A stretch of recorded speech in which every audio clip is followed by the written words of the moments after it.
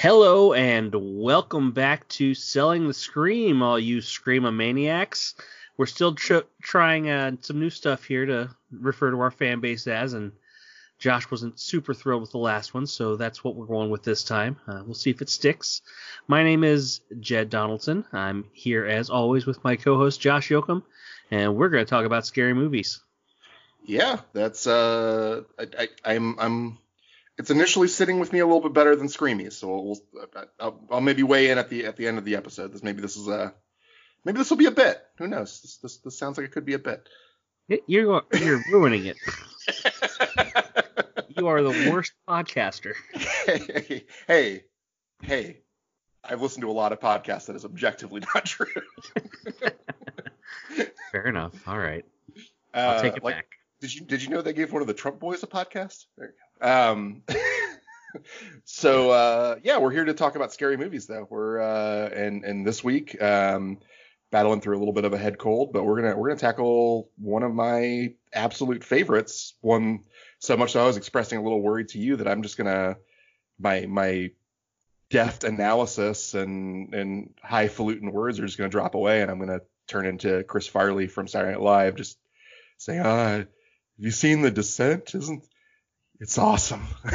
But yeah, we're talking about The Descent. Hey, I'm gonna back us up here just a little bit. We are talking about The Descent. He's correct. But I do feel like we kind of just jumped the gun a little bit. Maybe want to explain. We didn't talk about the concept. Yeah, let's just kind of tell you what the concept is here. Professionals. I'm Jed. I know Leica the scary movies. He Josh. He Leica the scary movie. He tried to make me like it a scary movie too. That's the idea. Yeah.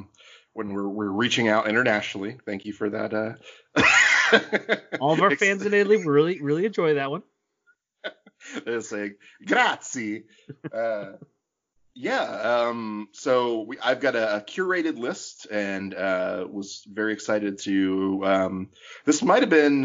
This isn't the first one that jumped in my mind as soon as I started putting the list together, but this is probably like number 2 or 3 that I put down on the list, because this is a perennial favorite for me.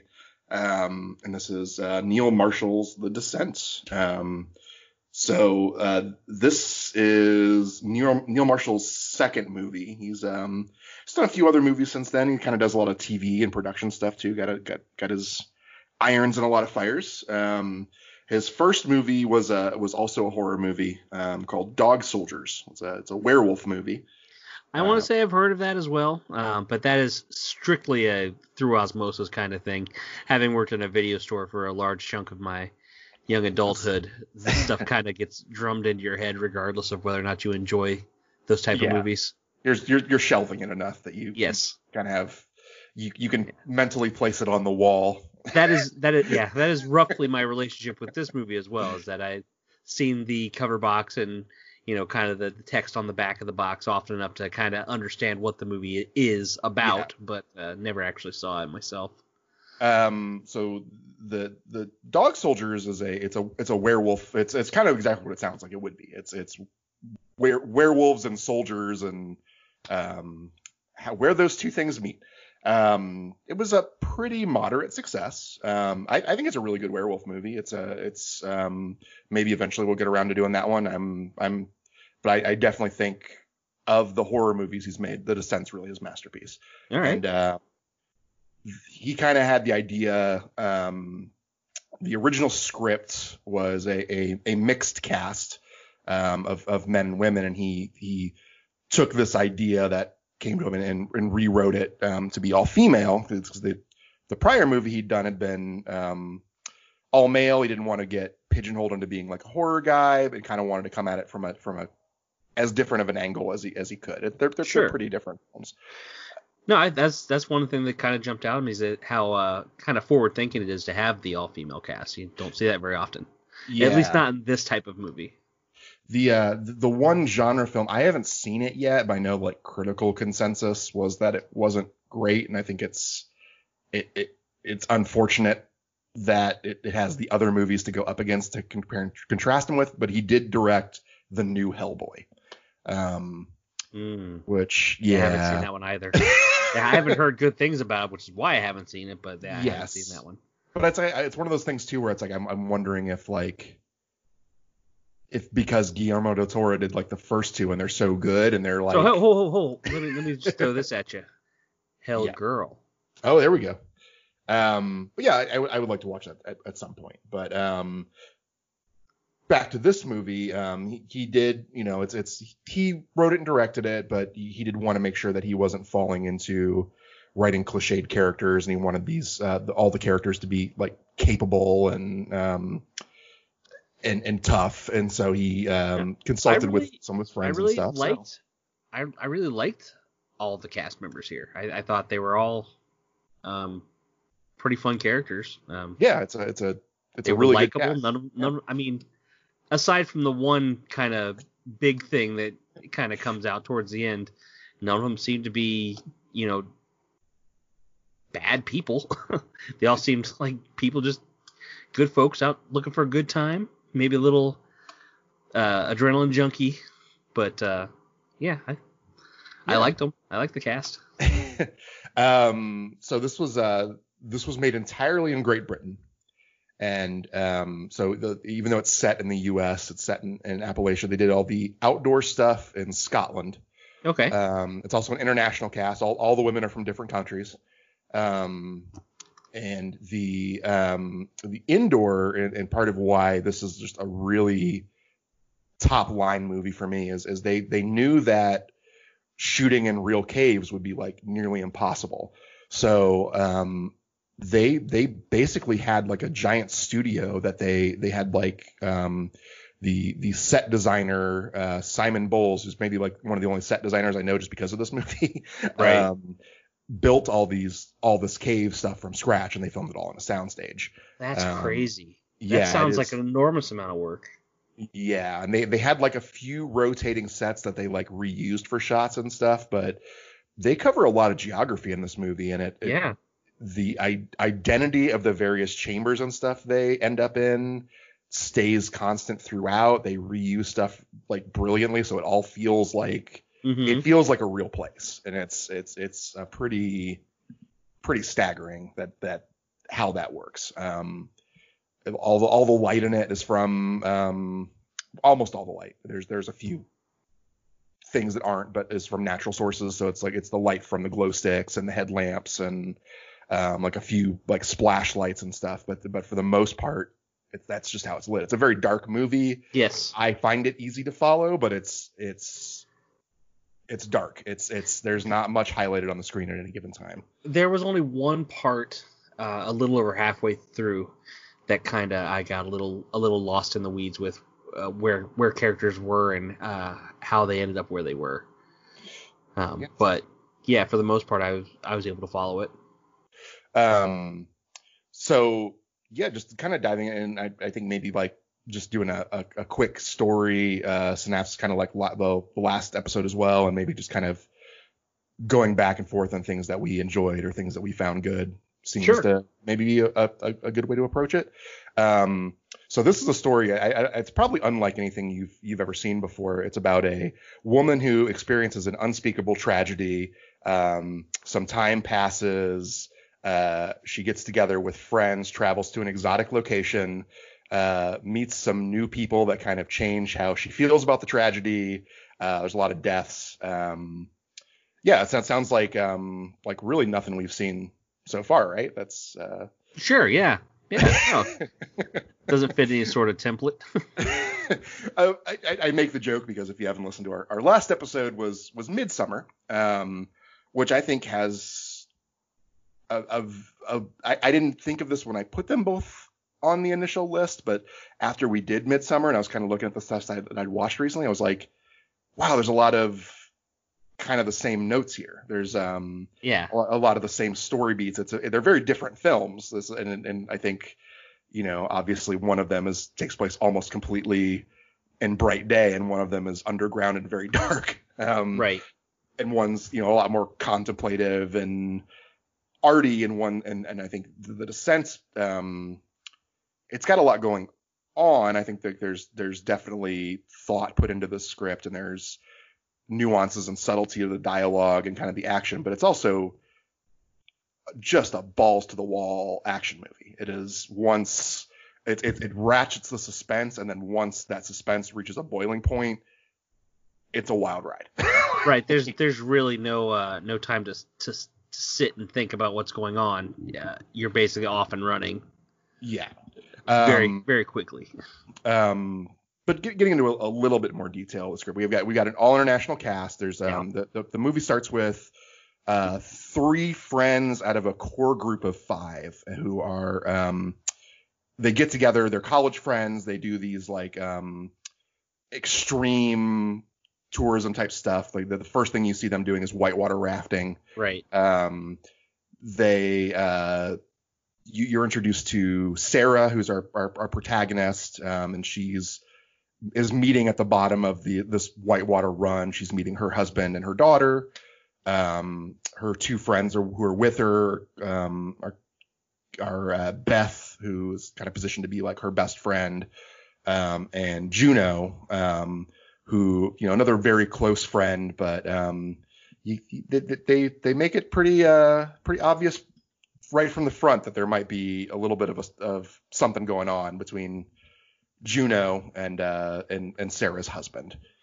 See, I did catch it, but it didn't strike me as like super obvious. Like, yeah, and that might be the hindsight of like kind of going back and seeing this. I remember picking up on it like pretty early when I saw it, but it's they're celebrating their success, and they start driving back. Sarah, her husband, and her daughter.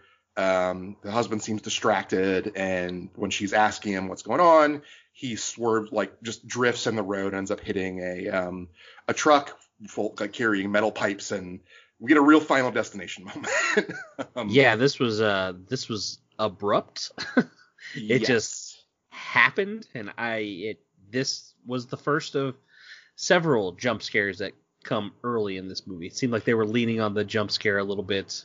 Yeah, I was gonna ask kind of your opinion on that. Like, what do you think of? Because we've watched a few movies. Like we joked that Friday the 13th 4 was almost like exclusively built around them. Right. Candyman has a couple of them. But we haven't really. There hasn't been a ton of other jump scares in some of the other stuff that we've watched. I think they try for one in Nightmare on Elm Street 3, but it's so telegraphed that. Yeah. I don't necessarily mind a jump scare. But I do think it's something that you kind of need to use sparingly. By the time we got about halfway through this movie, I was like, all right, well, we're doing that again. The very first one with the dad and daughter getting killed in the car accident was, I thought, very effective. Yeah, I think there's a few that are there might be one too many in this movie that might be like a pretty honest criticism of it, but I don't know. I kind of think of them as like tools in a toolbox, and like the different things you can do in a horror movie to kind of build tension and build scares and stuff. I think this uses it pretty well. I think there are movies out there that exclusively rely on them. The kind I don't like, and it's in a movie that I liked, but like in Candyman, we even kind of made a joke about it then, when it's like someone's friend just comes in like, hey, what's going on? Right. Yeah. And there's a music sting, like. Yeah.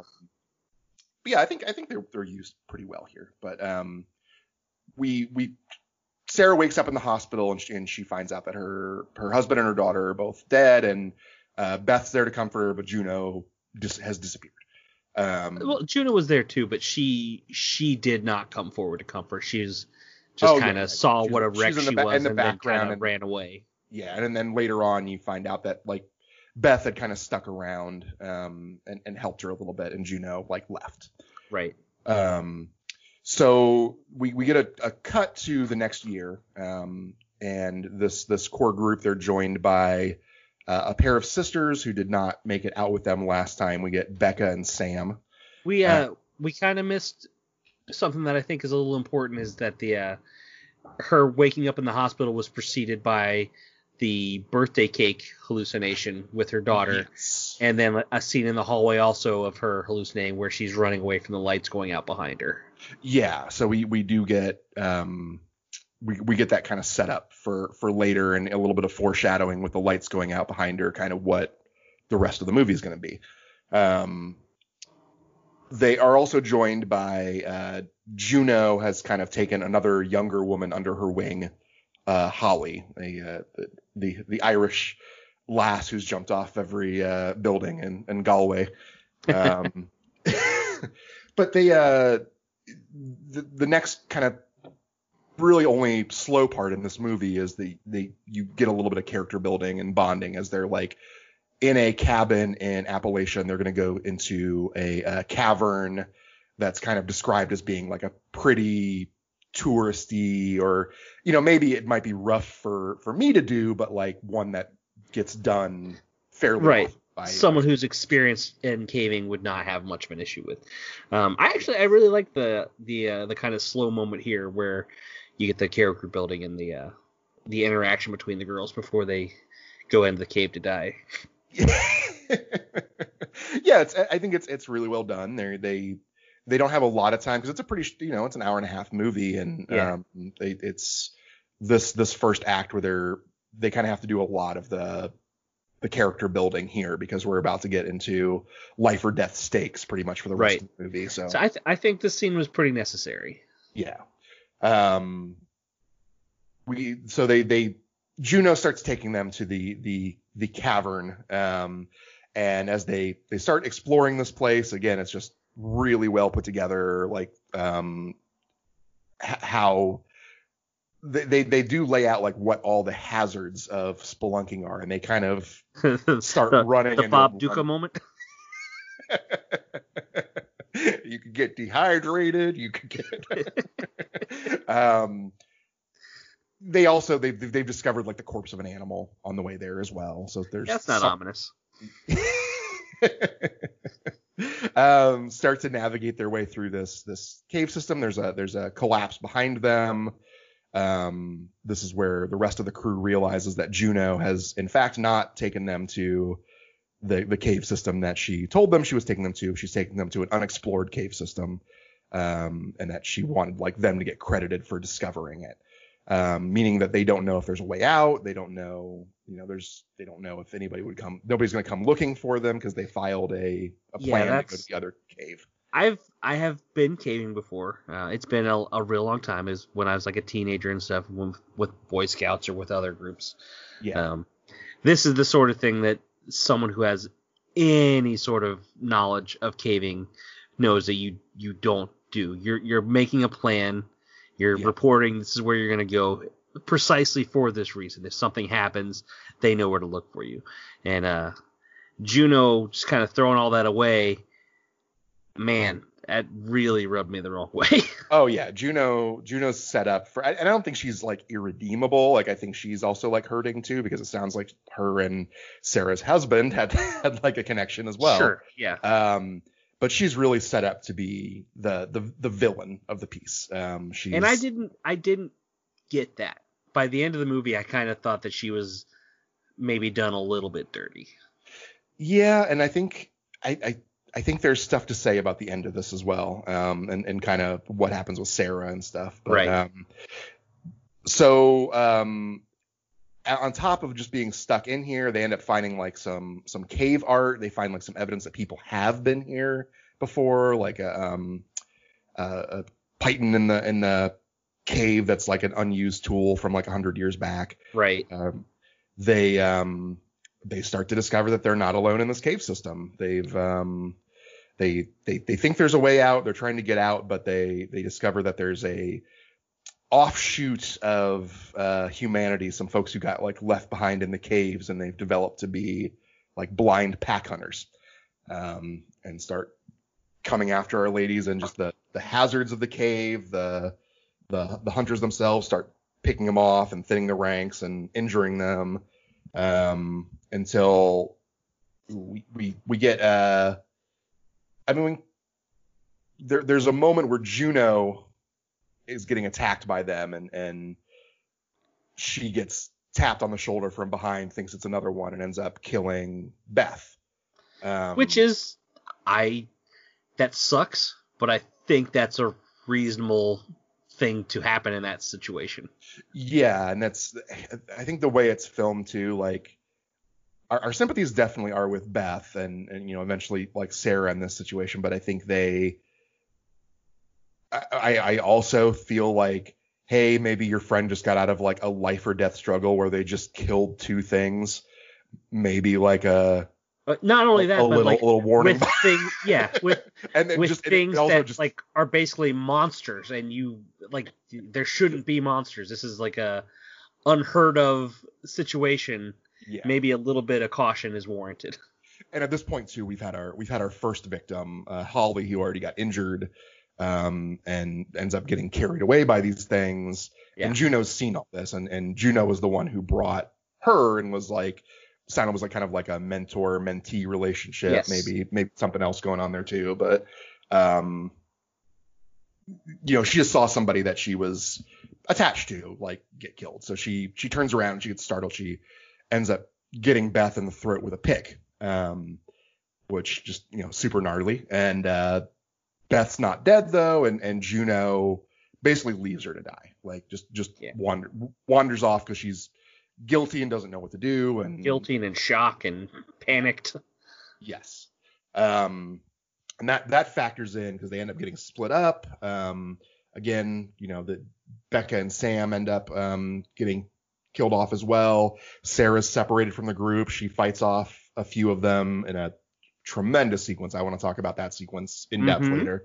But she kind of gets like reborn and she's been kind of like baptized, you might say. She's been very like reserved and like you can tell that like haunted by the tragedy up to this point. And after Juno, she finds out her plan, she starts to kind of like get very upset and start fighting back a little bit. And then after she kills off a couple of the monsters, again, like you were saying, it was a baptism. And she ends up finding Beth. Beth's not dead yet. Beth tells her that Juno, did this and she had torn off Juno's necklace, which was a gift from her husband to right. Juno.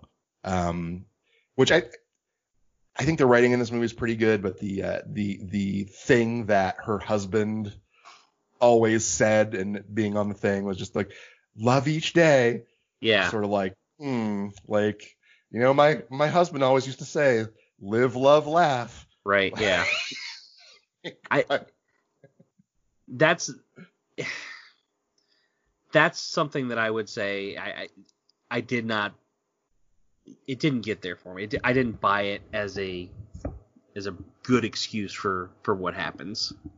Okay. I don't think it quite. I mean, it's clear that that's what they were going for, but it's clear only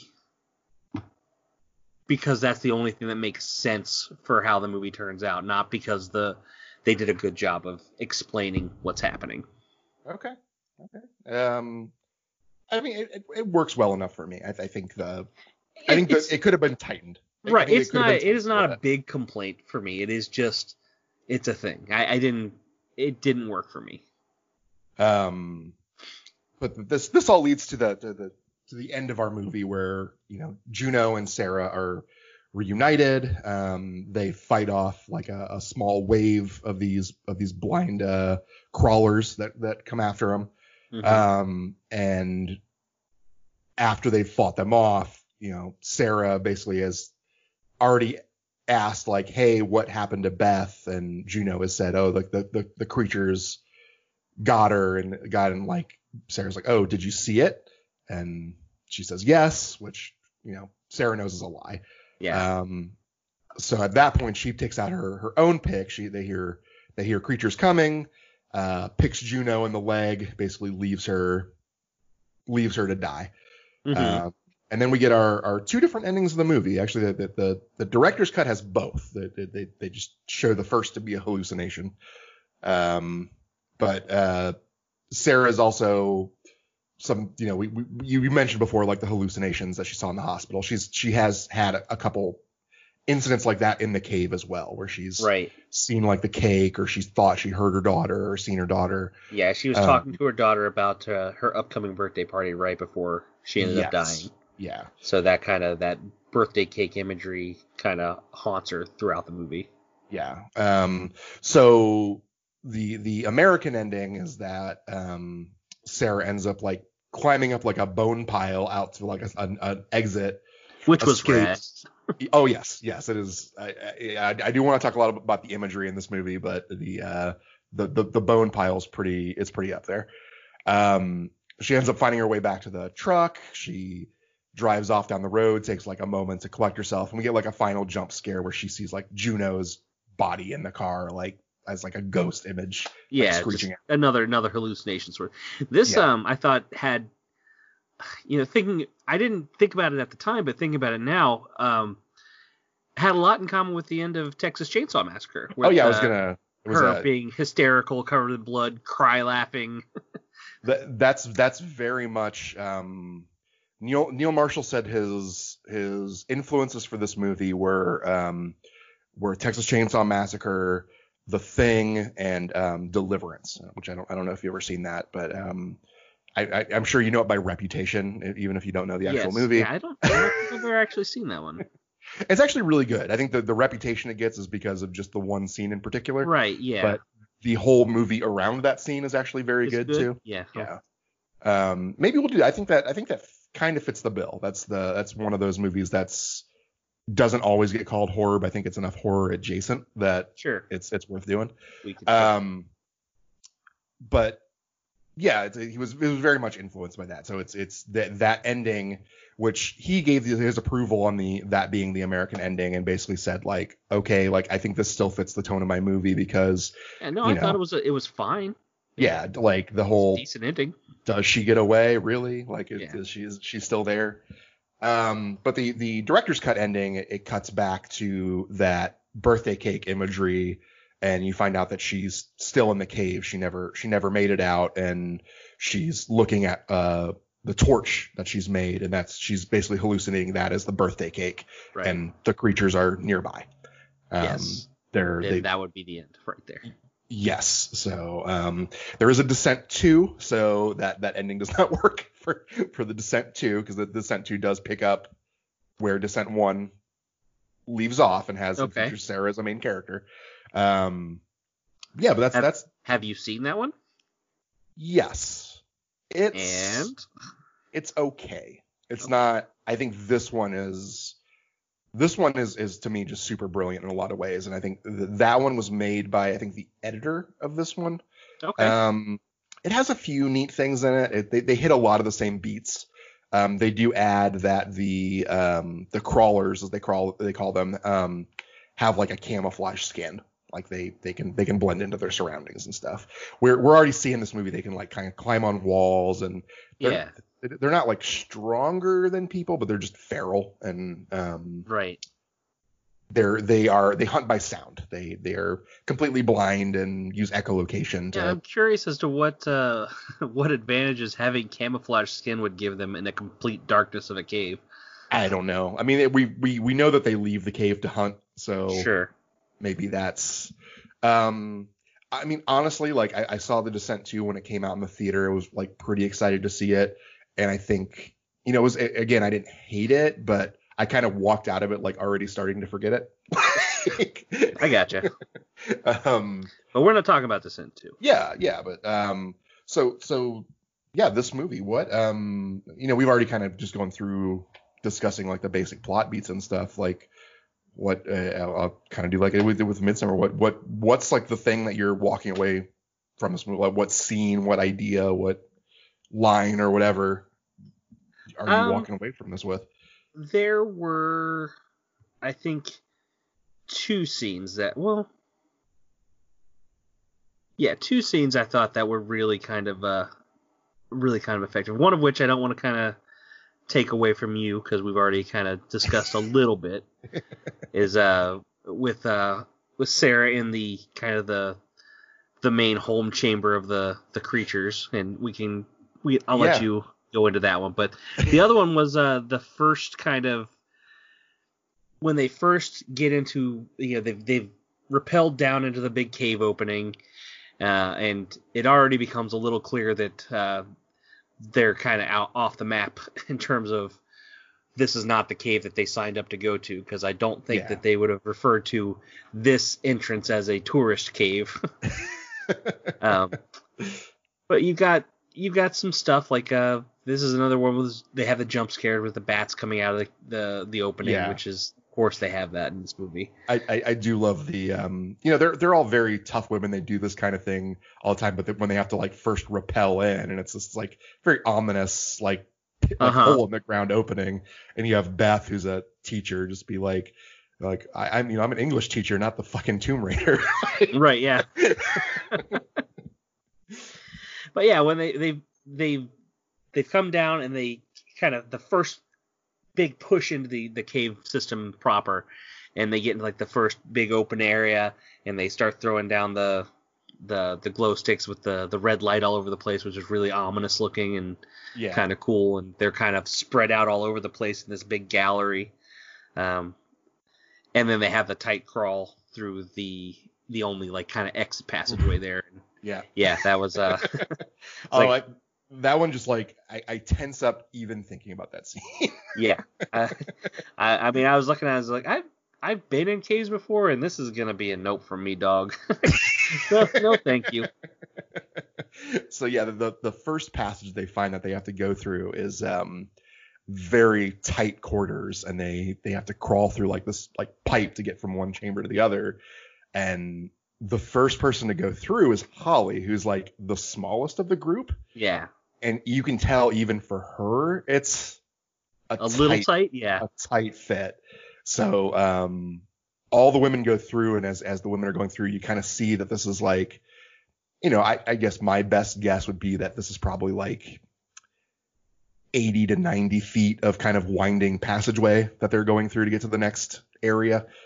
Part of it going like through water, parts where you have to kind of like twist and climb up, and it's like it's filmed like the camera's being dragged as they're crawling through, and they're barely fitting. And again, I think this is something where that like the manufactured sets, like you couldn't do this in a real cave, really. Like you kind of could, but just like the shots they're able to get and how they're able to follow them is phenomenal. And then Sarah gets stuck. Sarah's the last one to go through, and like Beth has to come down and like talk her through it, because she starts like hyperventilating. She can't move. She thinks she's gonna die. Kind of get her to breathe and relax just enough to move again. I mentioned last week that I have claustrophobia that's kind of gotten worse as I've gotten older.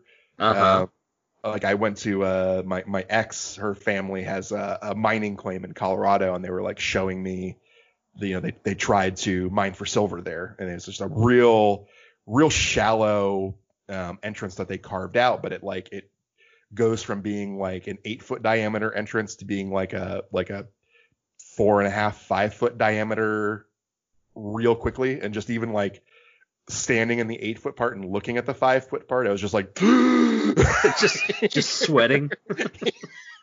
So this scene, like every time I see it, oh my God, like I sweat bullets, and I'm just like, it is. Yes. It's pretty intense. This is the scariest part of the movie to me. Like I would, if they were like, you can stay in here for like 20 minutes, or you can go fight these like feral monsters. All right, like, do I got a pickaxe? Like, all right, I'll take my chance with these monsters. Yeah, no, I agree. I don't have claustrophobia nearly like that, but it is. Just the idea of it, and then what happens, when the tunnel starts to collapse around them, that's just horrifying. Yeah, it's collapsing behind them, and this is where they get like stuck in the cave, because that was their only way in.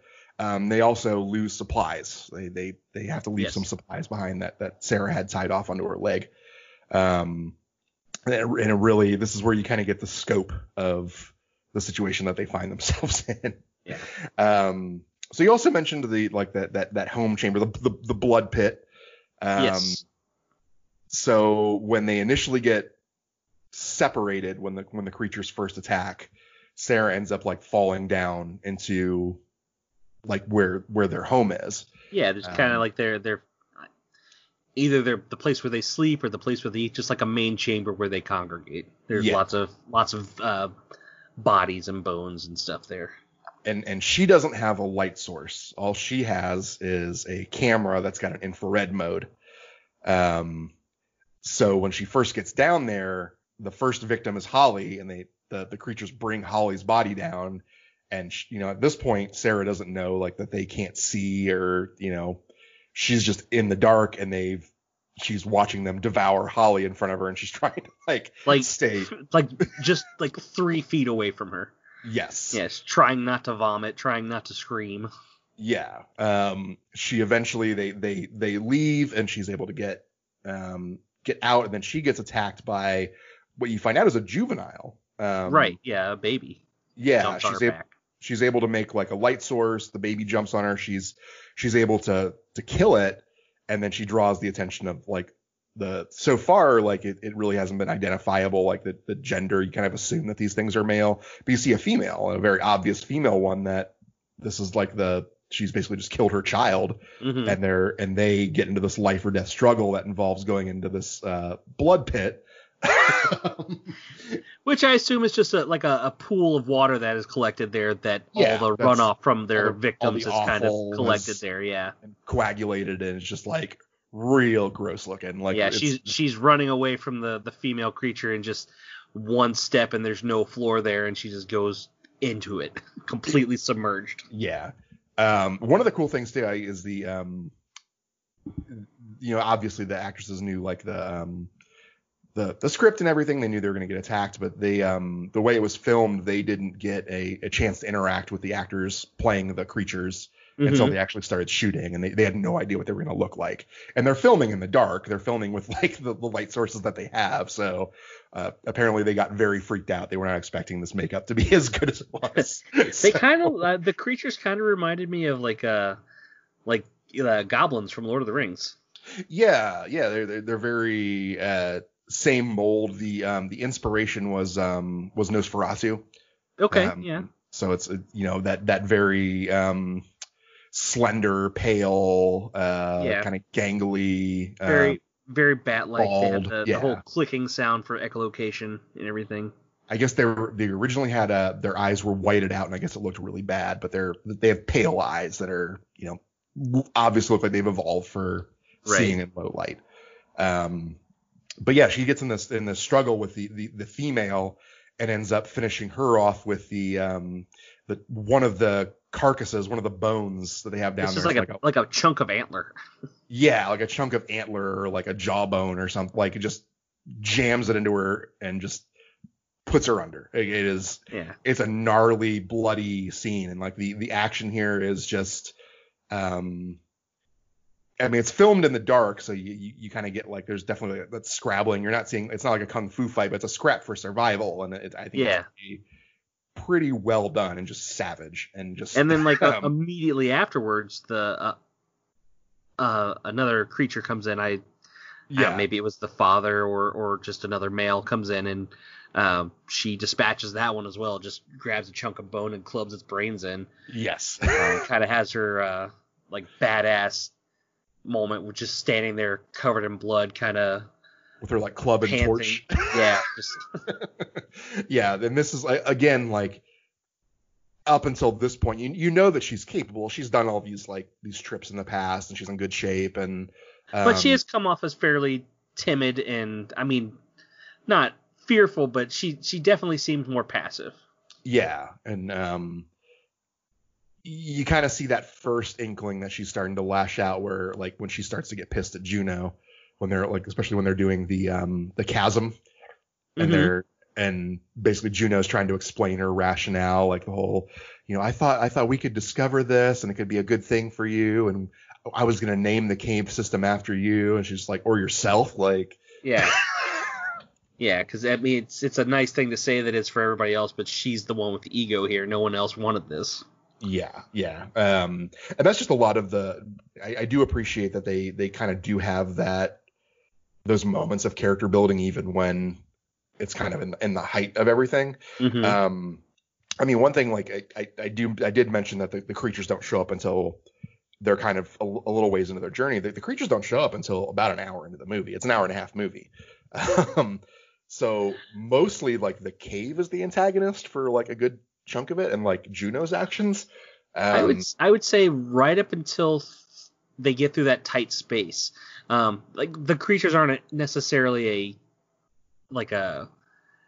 a main threat at that point, but that's like kind of the first time that you really start to get a sense that maybe they're not alone in the caves. Yeah, there's a couple things. Like there's actually I think even in that first scene, there's like a shadow on the wall. And there's been like there was one shot that I guess the actresses didn't even know was going on, that they're moving from one chamber to the other. And I think it's after they've discovered that painting that shows that there might possibly be another exit. Yeah. There's the shot where you kind of see like the creature drooling as they're going into the next chamber. Yeah. They filmed that, like they had them in a lit area off in the distance, and they didn't know they were also filming this composition shot with the creature in makeup in the dark. That's pretty cool. So it's a pretty cool shot. It's I don't think this falls into that same category of like some of the movies we talked about where they're like actually for realsies like abusing the cast and stuff to get like some of these reactions. But they're definitely doing stuff to kind of disguise what's going on so that you get a more genuine reaction. Yeah, and they apparently also a lot of times like the creature roles like this would be played by stunt persons or like dancers or something, like just somebody they're hiring just for their ability to like move. Yeah. They hired actors for all those roles, and they basically had them create like a backstory for all of the crawlers.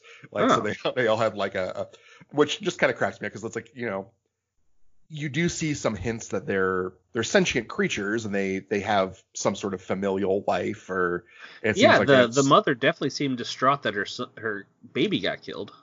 Yeah, and but like all of them having, and I think there's like, like 20 of them in this movie or something. Like, I just imagine like one of them who's only in background shots, like, you know what? I think I'm the cut up of the group.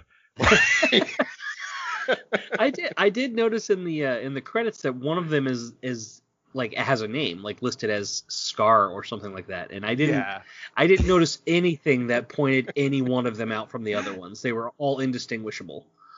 Well, yeah, except for like the juvenile and the three. Except for the for the ones that were obviously marked out as different, but what they named the juvenile Scar? I don't.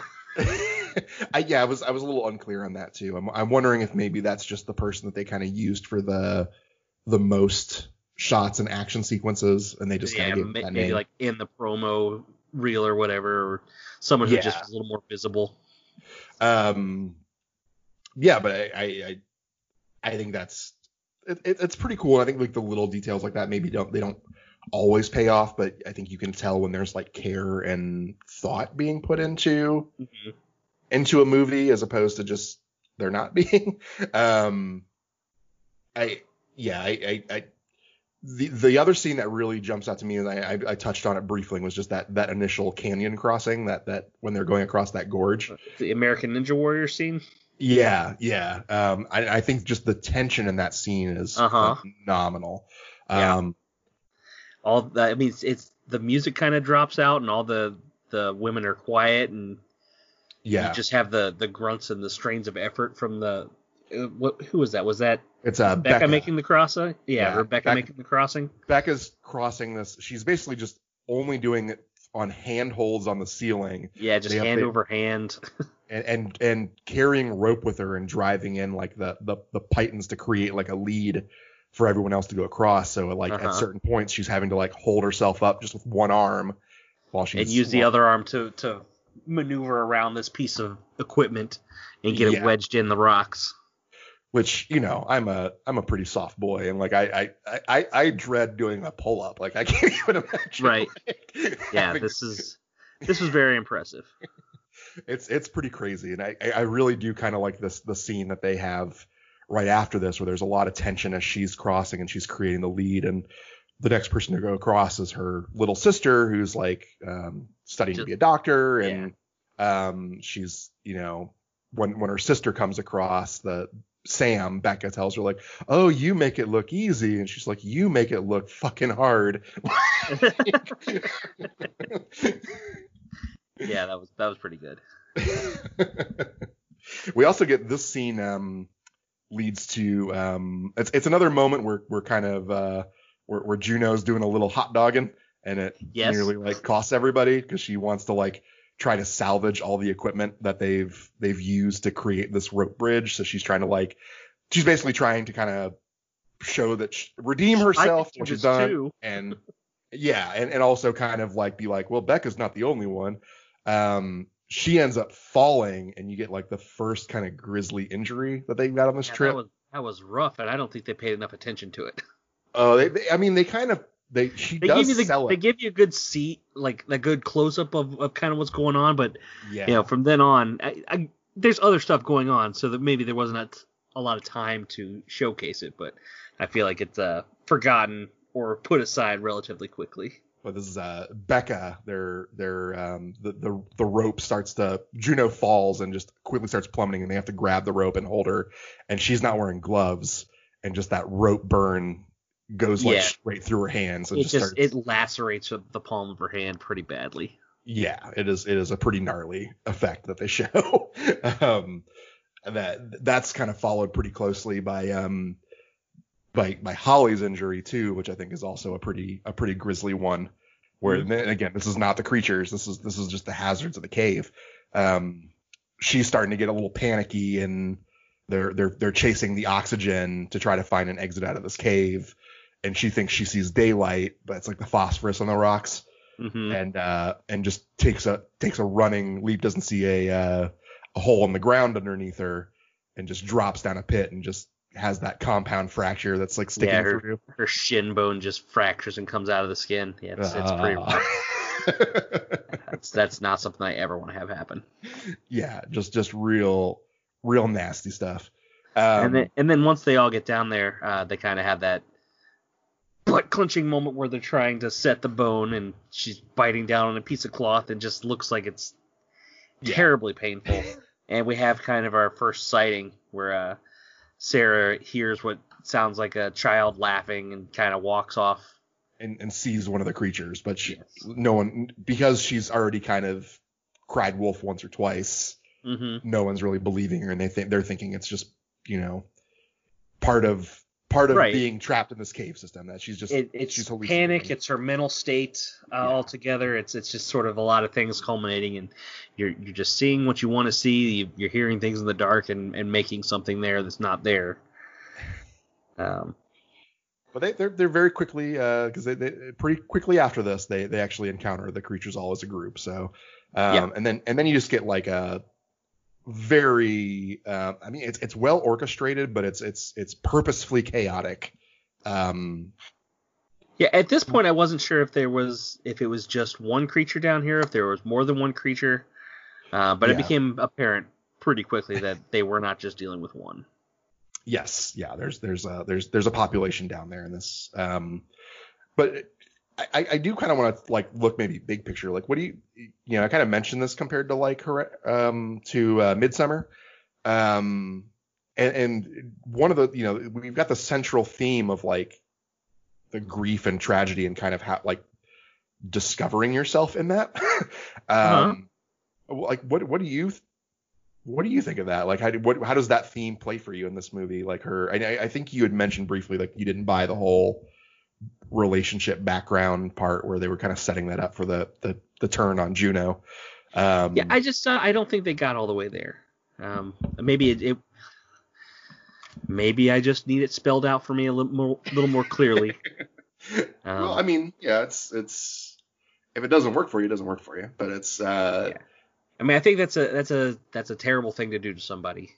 Yeah. And then for her to have the both of the people that she loves get torn away from her so suddenly and at the same time, and then a year later find out this. I mean, I guess I can understand why she would be upset by it. It just...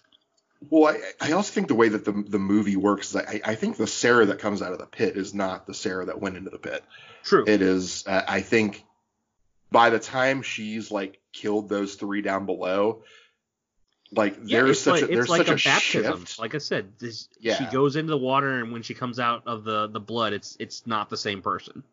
Yeah, and I think this, like Shauna McDonald, who plays Sarah, she sells that transformation so well. I mean, part of it is just the fact that she looks so physically different because she's just coated in blood and yeah, she's taken off her jacket and she's completely her hair's down. You can see all the individual like ridges of the muscles in her arms and shoulders and everything. Just everything kind of pops at that point. You can kind of just she looks, like you said, transformed. She's not the same person. And she plays her just way more like wild-eyed and like and aggressive. Yes. So it works for me because I think that's just like, I think all this has been pent up and it's like I think it's confirmation of what she kind of already knew. Now, see, I buy her transformation. Like I buy that 100%. Like that's sold to me. I mean, visually, and I understand, the imagery of her going in and then coming out and having this transformative moment. It's just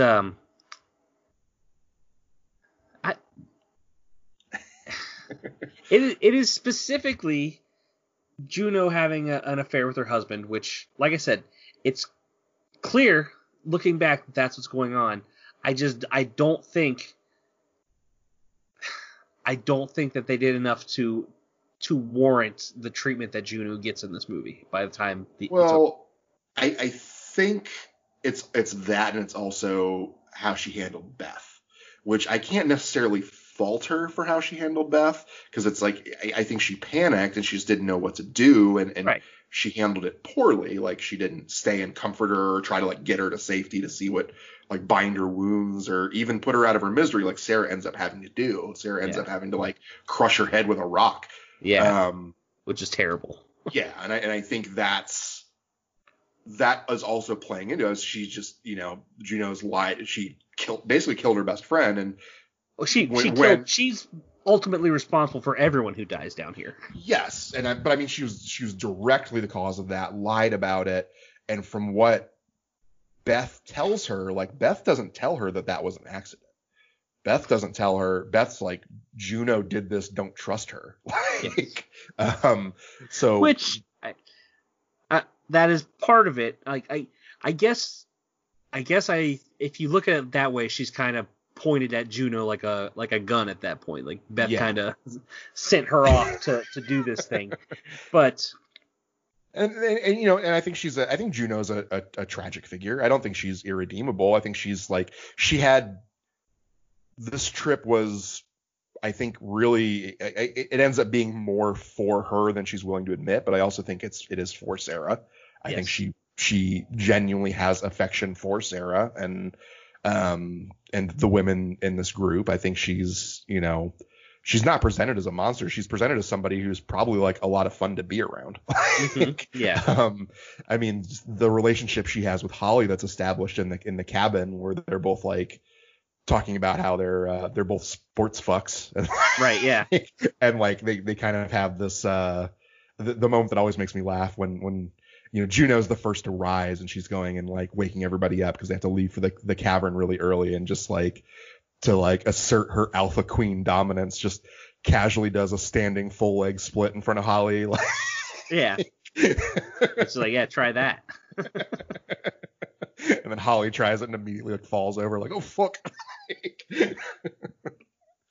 But yeah, I think she's a interesting character, and I think the again, like you kind of talked about, like she's just kind of pointed at a gun at Sarah's pointing at Juno, and it's just, from what she's been presented and what she's gone through, there's no other outcome for that scene. Like, other than maybe her killing her herself, which she leaves her to a fate worse than that. I think it's kind of a little bit poetic justice for Beth. Like, oh, you wanna leave my friend to die? Well, here. Uh-huh. I get it. It's a minor quibble. I don't think. Yeah. I feel like they could have done more to maybe paint her as a kind of a villain than they did. I don't know. Maybe I just would have liked to see that. I don't see her as a villain. I see her as a bad girl. Well, she was ostensibly going to be a homewrecker. Yeah. I mean, I think I think she's played pretty well. I think she's played as like, like the thrill seeker, but it seems like they're like, at least she thought there was more to her relationship with Sarah's husband, that, there was some connection that she felt there. Which, it's hard to, feel a lot of sympathy. We're kind of in the weeds on this a little bit. Yeah. It's not as big a deal as maybe the discussion we've had over it is making it sound. It just, I don't feel like they quite got there enough as establishing her as deserving what she ended up getting. Yeah. Well, I mean, part of the horror genre too is that sometimes people who don't deserve it end up getting it. Like I don't think any of the other women did. None of the other women deserve that either, but they weren't positioned in that kind of, like I said, a villain role. Do you want to talk a little bit about what happens to the sisters? We get their deaths as well. We have Becca and Sarah. Becca and Sam. Sarah's the main character. Yes. So I mean, this is kind of like in the chaotic scrum that happens as like the creatures start attacking. They do have a little bit of like, Sam, who's a doctor, is able to kind of figure out their physiology a little bit and give us the exposition about, how they hunt and they're why evolved to live in the dark and. Yeah. And she gets her chance to try to do the rope crossing as well, because they end up getting pushed back to that same gorge.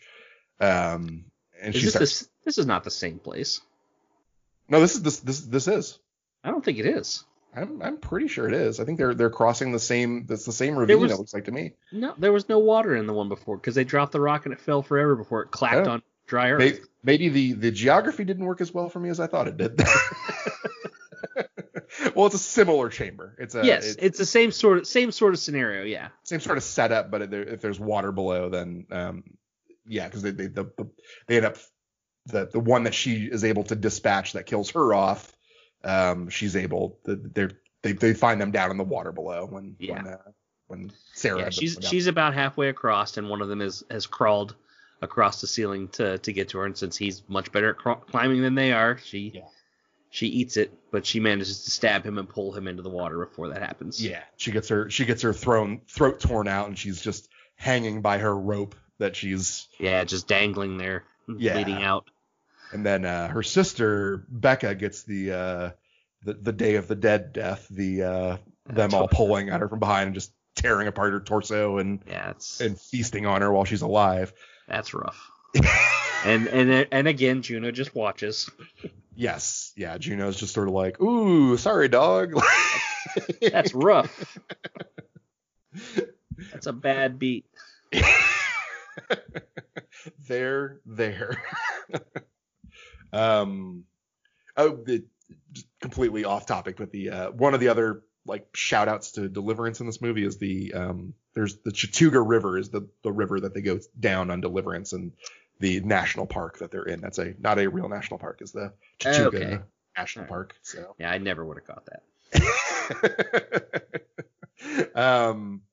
But yeah, I think a lot of this movie is just gonna be me like gushing over like the set design and how everything looks and just how they build the tension and stuff. But it's just, for me, it works really well. I don't. Most of it, yes, I would agree with you completely. It's just the little nitpick I have about the ending and how it kind of plays out. But is there more stuff you wanna dig through a little bit, or do you wanna maybe do a shorter one and get to your whether you're sold or not on this?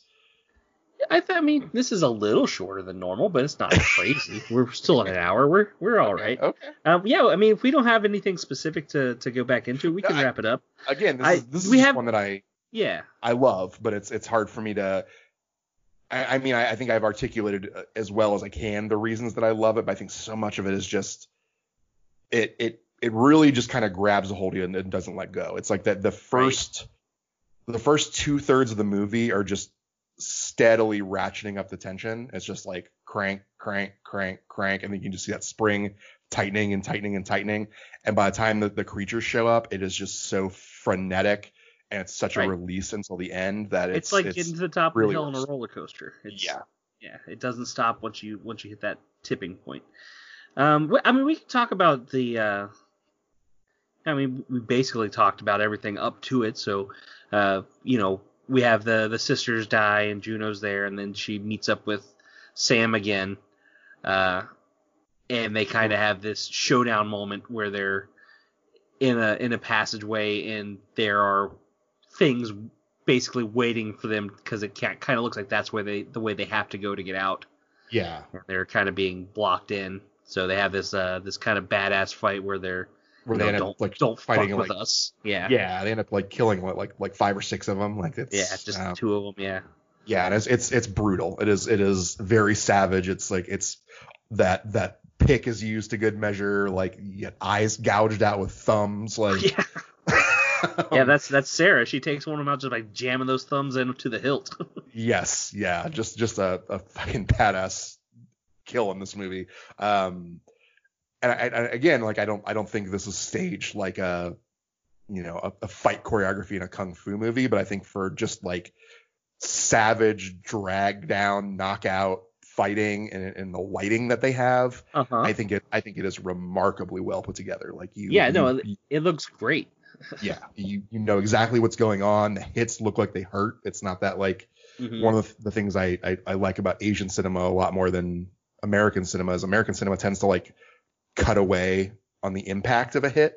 Right. So they'll show somebody throwing a punch and then they just kind of show the reaction, but they don't show the punch land. Right.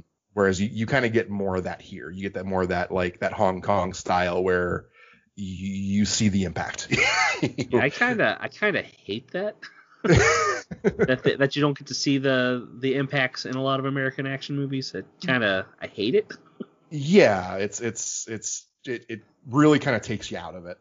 And it kind of makes it boring too. It's not as visually interesting.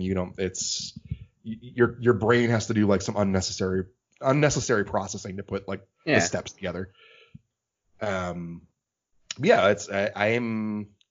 This is me selling this to you, dear. Are you buying? Am I buying this one? I think it's fun. It's fun to watch. I don't think it's the best thing that we've watched. I'm not as high on it as you are, but I enjoyed watching it. Yeah, and I think this is one that there's definitely horror movies I'm very reluctant to recommend to people, and this is one that as long as you can kind of handle some amount of intensity in a movie, sure, I think is an easy recommend because it's such a forward propelling action movie. There's substance there, but I don't want to say you can like turn your brain off, but it's because I definitely think there's more going on under the surface. There's the whole like psychological, metaphor of going into the dark cave to become reborn. Like, there's a lot of Jungian imagery at play here, but it's not as in your face about it as, an artier movie would be. Now before you had recommended that I check out the director's cut ending, I want to say that somewhere along the way in these 10, 20 years since I haven't watched this movie and it came out, I had either on a magazine or a message board or somewhere had picked up the idea that maybe a lot of this was in Sarah's head, and maybe having not seen it, I kind of conflated that to just being the director's cut ending says okay, she didn't escape, that was just in her head, to being the whole movie. But there's really no doubt that this actually happened. Like, this is not just a hallucination from the get-go. This isn't a Jacob's Ladder. This is okay. But it's I mean, you are dealing with somebody who's going through PTSD and has these hallucinations, so it plays in that space. But I don't think you're ever meant to think that, oh, she never left the hospital, or anything like that. Like, or she's just at home drinking tea and this is all in her head. But yeah, I absolutely love this movie. Sounds like you're a little bit less on it, but it's again I still liked it. I don't love it, but I liked it. Definitely notching it in the win column. So let's do our crispy. Let's give out an award here. All right. So what do you got? I think this was actually a really close one in the computer this week. I think this whole ensemble is pretty good. Yeah. But as much as I kind of want to give it to our lead to Shauna McDonald for playing Sarah, just for the transformation she goes through. I had to think on it, and I had to listen to some MIA, and she told me that live fast, die young, bad girls do it well. And I got to go with Juno on this one, with Natalie Mendoza's performance as just the person who, like, I think she really encapsulates that friend who's fun to be around, but is actually bad for you and will kind of feel bad about fucking you over, but will fuck you over. All right, I can respect it. If I were gonna make a decision, I would have to give it to the lead. I'd give it to Sarah. Yeah. Shauna McDonald's performance is phenomenal. I have to bite on that little bit of extraness that Juno brings. Yeah, okay. I'm not mad at it. So yeah, let's talk. Unless you have a new segment you want to introduce to our Screamomaniacs, or not this week. Screamomaniacs, keep your eyes open on the space. Might be some new stuff coming in, but I'm not quite done with it. Okay. So let's talk a little bit about next time. And, sure. So for next time, I feel like, I don't know. You had talked before about maybe not necessarily being like scared by any of the movies that I'd shown so far. All right. I don't know if this one is the one that like filled in that gap or that hole or whatever, but outside of jump scares, no. Okay. I will tell you that next week's the next episodes will not be the one to do that. Okay. We're doing a little bit of an audible, and I'm gonna switch us over to a movie I don't really want to say a lot about, because I think that the more you talk about it, you really need to go into this one very blind. I'm intrigued. We're gonna watch the Shudder exclusive, also from last year, of like Midsummer was, of One Cut of the Dead. Okay. So the only thing I really want to say about One Cut of the Dead, just to kind of lead you in, is it is a Japanese movie. All right. Don't let Pulse scare you off. This is about a 180 from Pulse. That's the one cut that is being referred to in the title means a single take. So like a 1917 style single take movie. Okay. So I think that's about as much as you want to go into it knowing. I will say it is a horror comedy as well. All right. This is one, like, you might want to just watch it first, but I know Lisa's started to watch a couple with you, your wife, and not made it through the suggestions. I think she might actually really like this one. This is and I think there's going to be up to a certain point where she's going to say, why would Josh think I liked this one? And then she will. Just trust Josh. Josh knows. Trust me on this one. This is one that I kind of want to like broadcast a little bit, because this is one I watched last year, and I watched it again. I think you're picking the wrong platform to signal boost, my man. Hey, if I get one more person to watch it, and that'll actually, if I get two more people to watch it, you and your wife. Yeah, I was gonna say you're guaranteed one. But yeah, that's what we're gonna be doing for next time. Okay.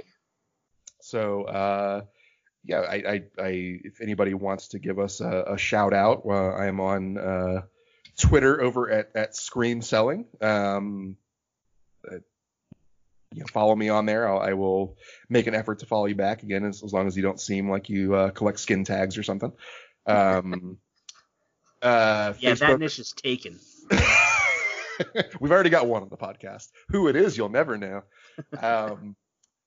Our Facebook group, just get a hold of us. We can send out an invite your way. It's just Selling the Scream on Facebook. Email is sellingthescream@gmail.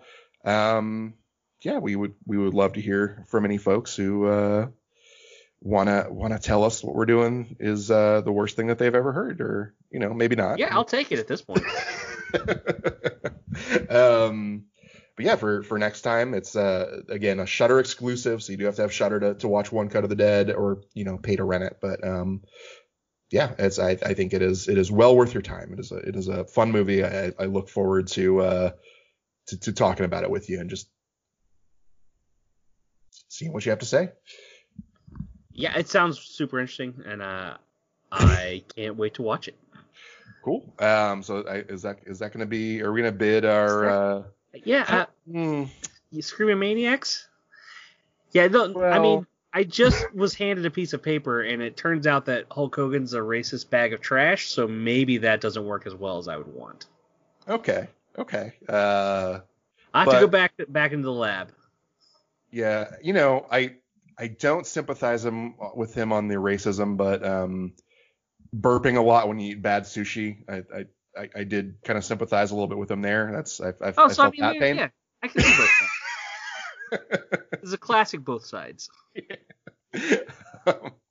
He's a conflicted character. He's not. He's a shithead. I can't even make that work. I actually side digression. He lives near where my family in Florida lives. And my cousin took guitar lessons with his son, with the one who murdered somebody in their car. Yeah. That whole family, in case you thought that their trash persona was just a carefully cultivated thing that they did for the cameras, they're trash people all the time. They're living the gimmick, brother. Yeah, they've bought into it. But yeah, other than that, that's all I got. I think that's all I got too. So I guess until next week, next episode, yeah. Next episode. It won't be next. Well, we will have one next week, but that's not going to be this one. But you don't know when we're recording this, dear listener. Right. Yeah. This could be coming from the future. No. We're a horror podcast, not sci-fi. Okay. All right. So until next time, you guys be safe out there. Yeah. And we look forward to sharing our words of wisdom on this under talked about genre again. Yeah, just out here doing the Lord's work that no one else has ever done before. So. Absolutely. All right. We'll see you then. All right. Bye. Oh, thank you.